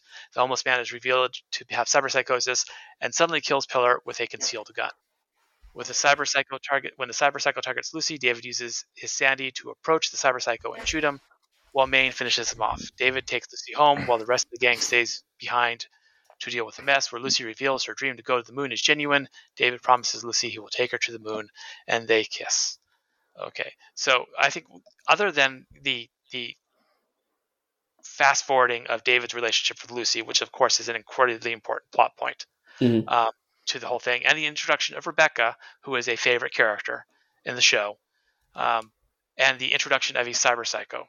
These are all very important. There's a lot of little things that happen in this show, Mhm. this episode, that are important. We get the cyber psychosis. We get to see how terrifying someone who is in the grips of it can be, and how powerful someone who is fully uh, cybered up can be. Also, that Pillar died of his own stupidity. Yeah. The lesson is don't mess with unhoused people. People don't be a jerk. What we see is essentially a little hint of David and Maine's future there. And more importantly, I think in this is that we have that moment where David talks to Maine about Lucy. And this is a bit of a trope. I am firmly of the belief that uh, a child of a single parent does not necessarily need, if it's a boy, does not need a male role model. If it's a girl, a girl does not need a female role model. I think that you can, but there is something to be said for the trope of uh, a mother raising a single son, single parenting a son, and that son having no male role model on how to be a man, Mhm. and uh, David locking onto Maine for that role model, and then Maine locking onto David because Maine, as we will find out later, is on the border of cyberpsychosis as it is, and well, he has his gang, and he especially has his lieutenant slash girlfriend. Um, he is in need of human connection because okay, so let me explain it this way. We have poser gangs in Night City. Poser gang is a gang which takes a theme, usually from popular media. They're often used as jokes. The Kennedys, for example, they all take on the facial appearance and mannerisms of the various members of the Kennedy family, Mhm. or the Gilligans, which are from Gilligan Island. There's a lot of Gilligan Island jokes in 2020, believe it or not, if you know where to look. Um, But and people think, oh, why would anyone join those? And they think of them on the surface level as a joke. I think of it as theater of the absurd, where we're pointing at using something really absurd to point out a serious issue, which is in 2020, 2045, 2077 in the cyberpunk universe, connecting with other people is hard. Mhm. Family units tend to be severely broken up if they exist at all. There's a lot of people living off the street. It is a dystopian future in which you don't necessarily have long-term relationships. You have short hookups, which is also not bad. There's no shaming you there. But if that's all you do and you don't have any human contact, uh, you're avoiding getting involved in other people's lives is dangerous because you get their shit. Um, and as a result, you are starved for connection. You're starved for identity. You don't know who you are. You don't know where you belong. And suddenly there's this gang, and this gang says, hey, you come with us and you do this thing. Here's your role. Here's who you are. And if you do that, you'll have a place to belong. You'll always be cared for. You'll be part of something. The idea that you need to be part of something, I think, is very instinctual to humans. Whether it is, it's why we identify with sports teams. It's why we identify with nations. It's why we identify with our companies. It's why we identify with our families. We want to belong to something. And if you have nothing to belong to because your nation is broken down and mega corporations are these cold and personal things that even if you work for them, uh, you don't feel like you belong to them. You don't have a family specifically that you can really belong to. You don't have a lot of friends. Then yeah, you're gonna be willing to change your face to look like Gilligan or Mr. Howell because hey, that's a way to belong. That's a way to have human contact because touch starvation is a thing emotional context starvation is the thing. You want to be part of a group that will for herd animals in a way. And so Maine is reaching out, and I think Maine at a subconscious level is realizing how close to the edge he is.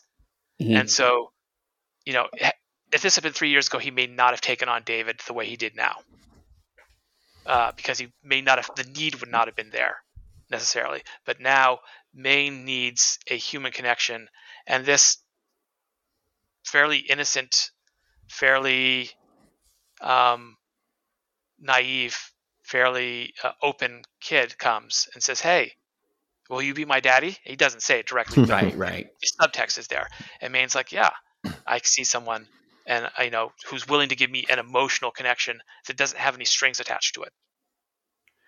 Yeah, That's rare. And then to your point, there's a very thin line between having characters that don't have any depth and characters who are emotionally stunted and therefore performative. And these characters all feel like the latter. We see that there is some depth there, but they never approach it. Because you're right. It's like, when you don't have regular human relationships, you don't really grow complicated as a person. So you start to, this is the style over substance thing. I have to present a certain aesthetic. I have to present a certain mode. People have to engage with that surface level because that's all they will ever get to. And so surface level needs to be broad and brash and arrogant and flamboyant. So yeah, of course you're going to have themed gangs. You're going to have, to pull a Batman Beyond reference, you're going to have the Jokers, whatever. Because that's all people get and that's all people care about in the city. So you have a lot of people who are emotionally stunted because they don't have long-term relationships. And then you have this Edgerunner group who this is the only relationships they have. And so it takes on this much higher importance. And it's interesting, like Pillar is actually an interesting example because he has a surprising arc in 2 episodes, neither of which he is the primary character. But Pillar is obsessed with technology and an asshole. Then we see pretty quickly that he cares for his sister, but is still an asshole. Yeah. And then he dies, and how his sister reacts to him dying shows the depth of the relationship they had that neither of them acknowledged when he was alive. Yeah. So this is interesting. Someone asked me the other day, or asked in general, how do I make cyber psychos scary in my game? And I said, go back and watch the Avengers. Specifically, spoilers for the Avengers if you haven't seen it. Specifically, the scene where the aircraft carrier, the helicarrier is attacked, and Bruce and Natasha fall, and Bruce turns into the Hulk. The Hulk's not scary by himself. He's a big green monster. That's fine. We see dinosaurs all the time in movies, right? Right. The Hulk's not scary. What sells the Hulk being scary is Natasha's reaction, because she is so obviously terrified of the Hulk. We know the Hulk is scary. And this is the same kind of way. We don't get to see much of Lucy and Pillar's relationship. Sorry, not Lucy, Rebecca and Pillar's relationship. And as a result, we really don't. In fact, when we see it, Pillar is basically just being a frat boy jerk to her. Right. But her reaction tells us that relationship was much deeper than we will ever know. And it posthumously humanizes Pillar in a way that didn't before then. Before then, he was just a guy with really cool cyber arms who was, the funny jerk. Right. And one of the things that I thought was great about the pacing of this show, because again, we're working on 22, 25-minute episodes, which is typical for anime. But the whole thing feels like it's continually getting faster and faster and faster. Like I said, we go through an entire relationship with Lucy in just this one episode. And it's paced in such a way that we don't lose anything. I believe that they have a relationship at the end of this episode. I don't feel like I've been removed from anything. But also it sells the idea that life is very fast in Night City. Yeah. And the fact that David last episode was just going his first job, and now in this episode he's a relatively seasoned edgerunner.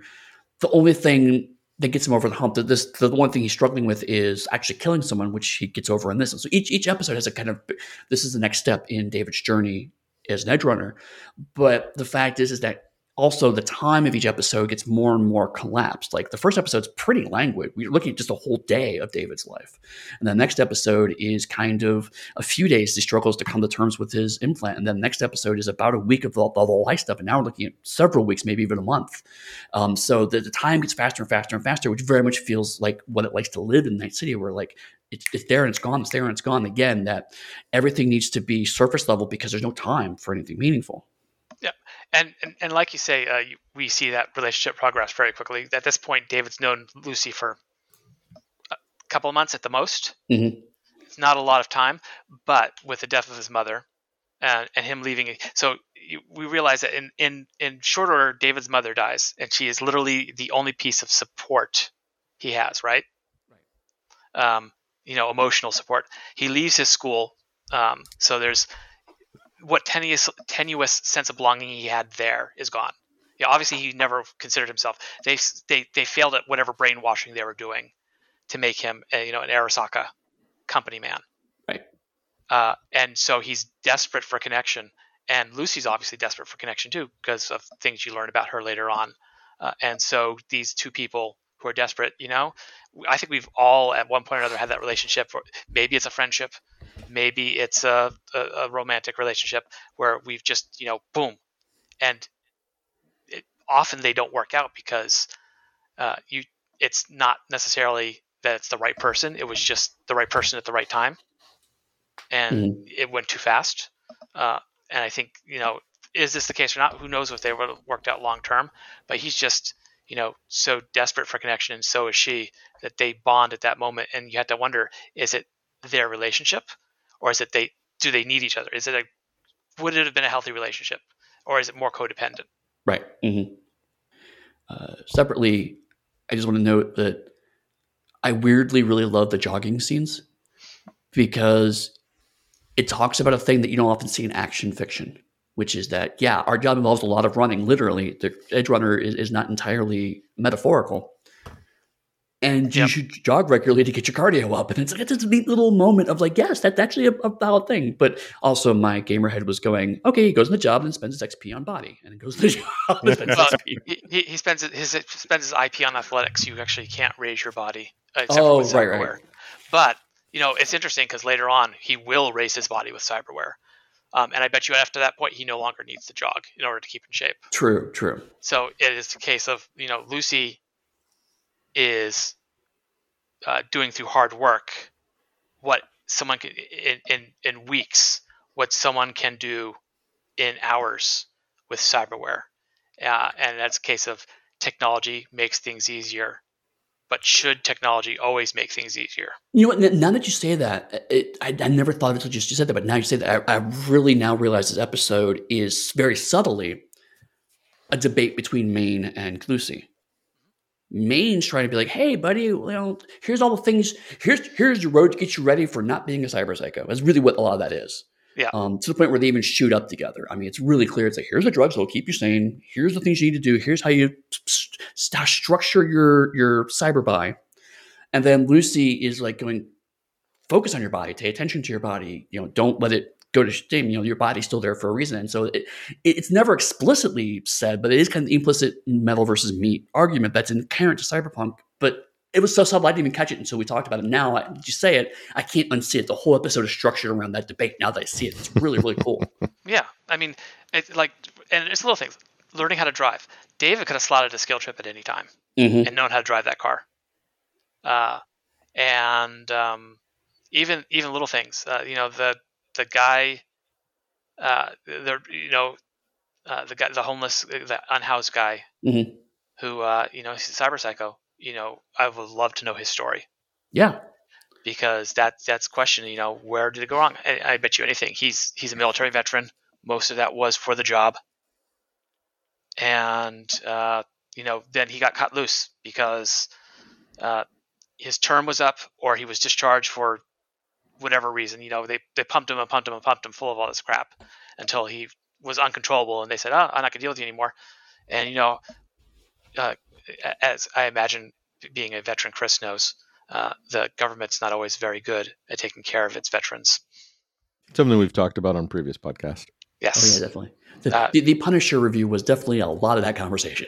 Oh yeah, oh absolutely, and that's kind of the. I mean, that is one of the hearts of Cyberpunk. Actually, is that during in the Cyberpunk backstory, some deep lore here. In the Cyberpunk backstory, there's something called the Collapse, which happens in the 90s, Right. and the Collapse is literally when the United States more or less collapses as a first world, what we call a first world country, Mm-hmm.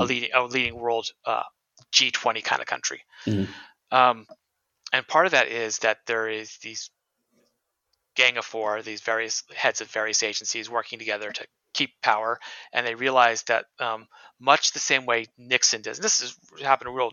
The war on drugs wasn't about the war on drugs. The war on drugs was we're not fighting Vietnam. We need to keep the public, patriotic and Right. engaged. So we're going to do the war on drugs. And by the way, it just so happens that if we target these drugs, we target our political enemies as well because those drugs are more prevalent in those communities.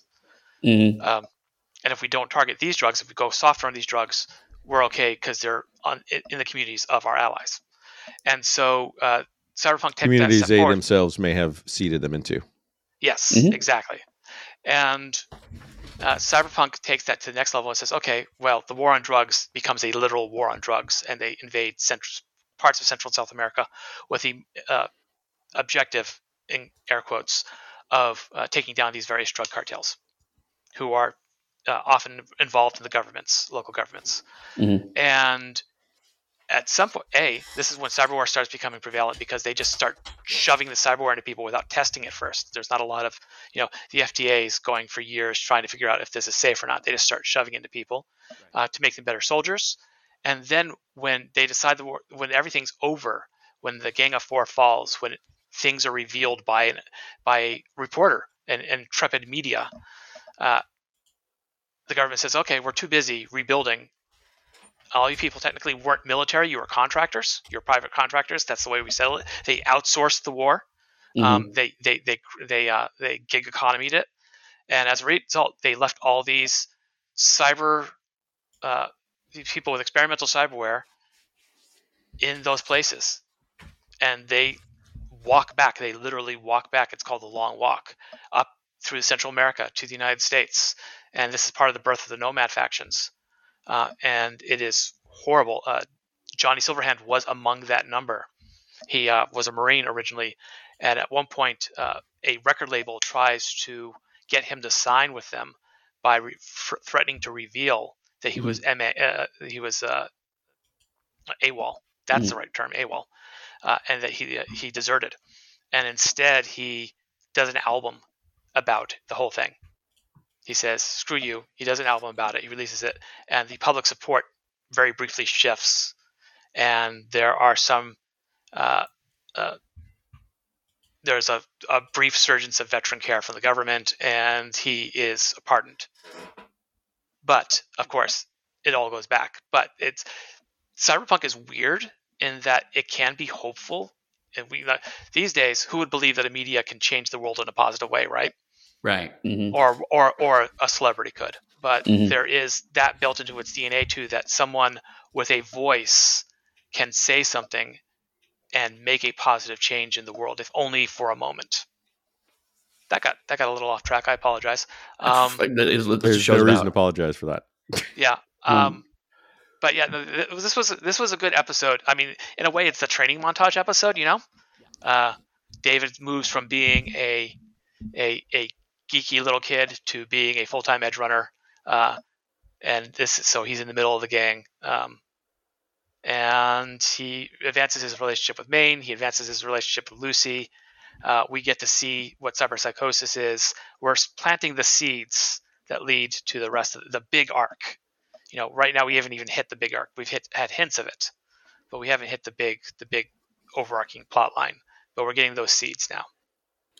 And that's what's so interesting about this. Like you're right. And we stop here. We're not going to talk about the subsequent episodes. But even just these 4 episodes, this slightly less than 2 hours of television, there's a lot that happens. I know I've talked about this before, but I think it's kind of worth reiterating is fast-forwarded media can feel very thin or vapid or uninteresting because you don't engage anything in depth. This is very tactical about how it does that, and it does a lot of letting your audience fill stuff in. Like you were talking about Maine trying to connect with other people, and you actually see that there's a lot of showing rather than telling. But like when he's making out with his girlfriend and simultaneously taking a call from David, Mm-hmm. and he could have just been like, "I'm taking out. I'll talk to you later." But he has a moderately lengthy conversation about a job while he's making out with his woman.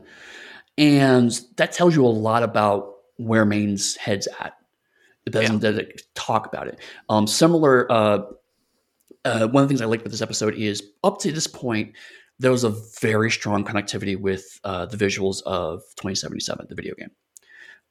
Particularly when people are talking to each other, the phone icon and the text going off the screen, it's ripped directly from the game. And yet this episode, it starts to break down a little as we go through the montage. But the only character who actually breaks the metaphor of the UI of this is Maine. His lettering gets bigger and jagged and starts to dominate the screen. And again, tells you a lot about Maine, his mindset, his role in the group in a purely visual way. Yeah, which is amazing. I'm reminded of, say, Miss Marvel, the Disney series, or Heartbreakers. It's a Netflix series about two young British boys, high school students who fall in love based on the graphic novel series. And both, because they're comic-related series, bring that visual into the shows where you have the, at points you have animation overlaid on the live action, flowers flowing across the screen, for example, or, and the like. And you see this in here too. They use that same concept where they use what are essentially out of world animations, visible only to the viewer, to emphasize text, emphasize plot, emphasize character development, emphasize. You're absolutely right. The way Maine's things are we seeing it through Maine's eyes, or is this just a hint of Maine's personality and future plot arc coming through? It's very subtle. But you're also right about this being a compressed storytelling experience. We're so used to now in the West decompressed storytelling as a form, and decompressed storytelling can be great. But like these 4 episodes would have been a whole 10 episode arc if this were a Netflix series, for example. Right, because if this had been Netflix, this would have been the arc of David going from just a kid to finding, losing his family to finding his family, and the relationship between him and Lucy and him settling into his career. There may be a little bit more tacked onto the ends to tie up the Arasaka subplot, but otherwise that's more or less the story.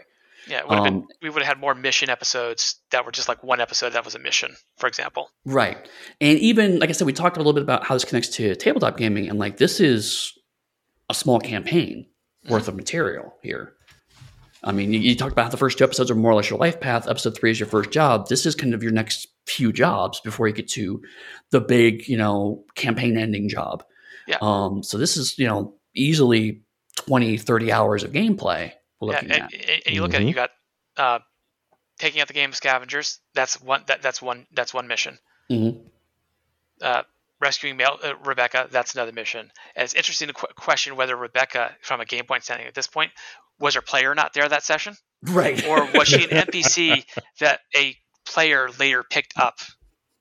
Like for example, did Pillar's player lose Pillar and then say, well, I'll play Rebecca now? Right. Or is the case of like, man, I'm just not happy with how Pillar is playing out. Can I make a new character? So, yeah, why don't you bring a character and make Pillar an NPC, and then we'll write him out. Yeah. I mean, that's really a fascinating meta from a table game perspective. If we're also talking from the game perspective, I could almost see this more as a 1-to-1 Cyberpunk game with David as the protagonist, and all the other people in the gang are equivalently like contacts. So if you've played 1-to-1, they have a role they can play, and they can do things, and they can help out in the character's heart, basically. So they ground them for the scenarios they go through. And this would focus and flow in that same fashion. Or even it could even be a table more freeform. It's they call them living communities these days. They're like muxes and mushes of old. They're on Discord generally, and they're a bunch of people, and they agree to a common rule set and a common world, and then GMs will run sessions, and your character can move from one to another, just like almost like you can do in a Living City campaign, the organized play game, Right. Mm-hmm. but more smaller group, which means you can have a more comprehensive. The events of this thing, the GM tells them to the people in charge, and it affects the world, sort of way. And this is like, one session, only David's player makes it, then someone else runs it, and David and Maine's player makes it. That could work, that kind of thing, where you have a up and down episodic level. But you can just see that all. You're right. I see hours and hours, multiple sessions in this one episode. And we're hitting the 2-hour marker. So I keep talking about this that all day, but I mean, I think we've hit the high points. Is that this is quietly brilliant in a lot of ways. It is.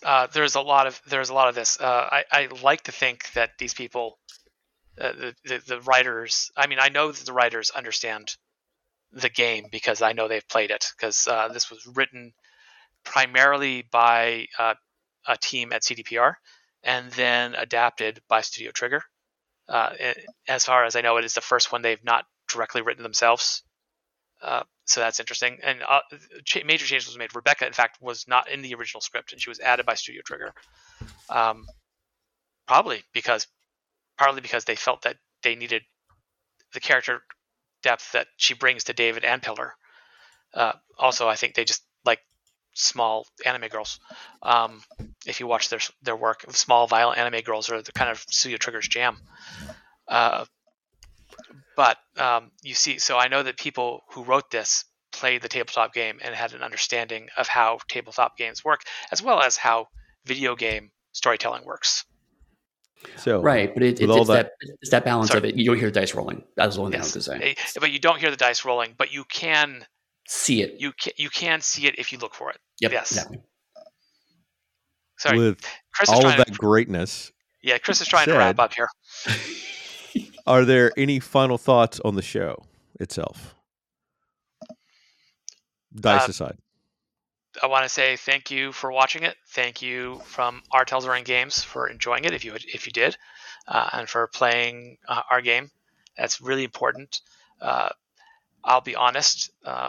Never in my life did I think, growing up, that one day something I worked on would be something like this, would turn into something like this, and it is an amazing feeling. I can only imagine how people feel about even bigger things, but to me, this is going to be one of the highlights of my life, is being able to see, hey, I see where some small thing I did, like, okay, as an example, James Hutt, our senior designer, wrote a small scream sheet adventure for the Jumpstart kit, and he mentions a drug in it, and in the music video that accompanied Edgerunners, the netrunner in that goes looking for a specific drug, and that's the name of the drug. It's the same drug. So seeing small things you've helped create come to life like this has been one of the most amazing and rewarding experiences of my life. That's incredible. Congratulations, though, by the way. Thank you. I mean, I imagine I fully believe that someday there will be something, and Chris will be able to do the same thing. And I'm guessing Eddie already has from his vampire days. Bits and pieces, but yeah, I mean, it's always cool to see someone take something you worked on and turn it into something else. And it really is. As much as it's cool to see that, it's nice to see someone. It's nice to see someone pick up the torch and keep moving and add to the world. I love being part of a shared world experience. Mm-hmm. Eddie, do you have any last thoughts on the series?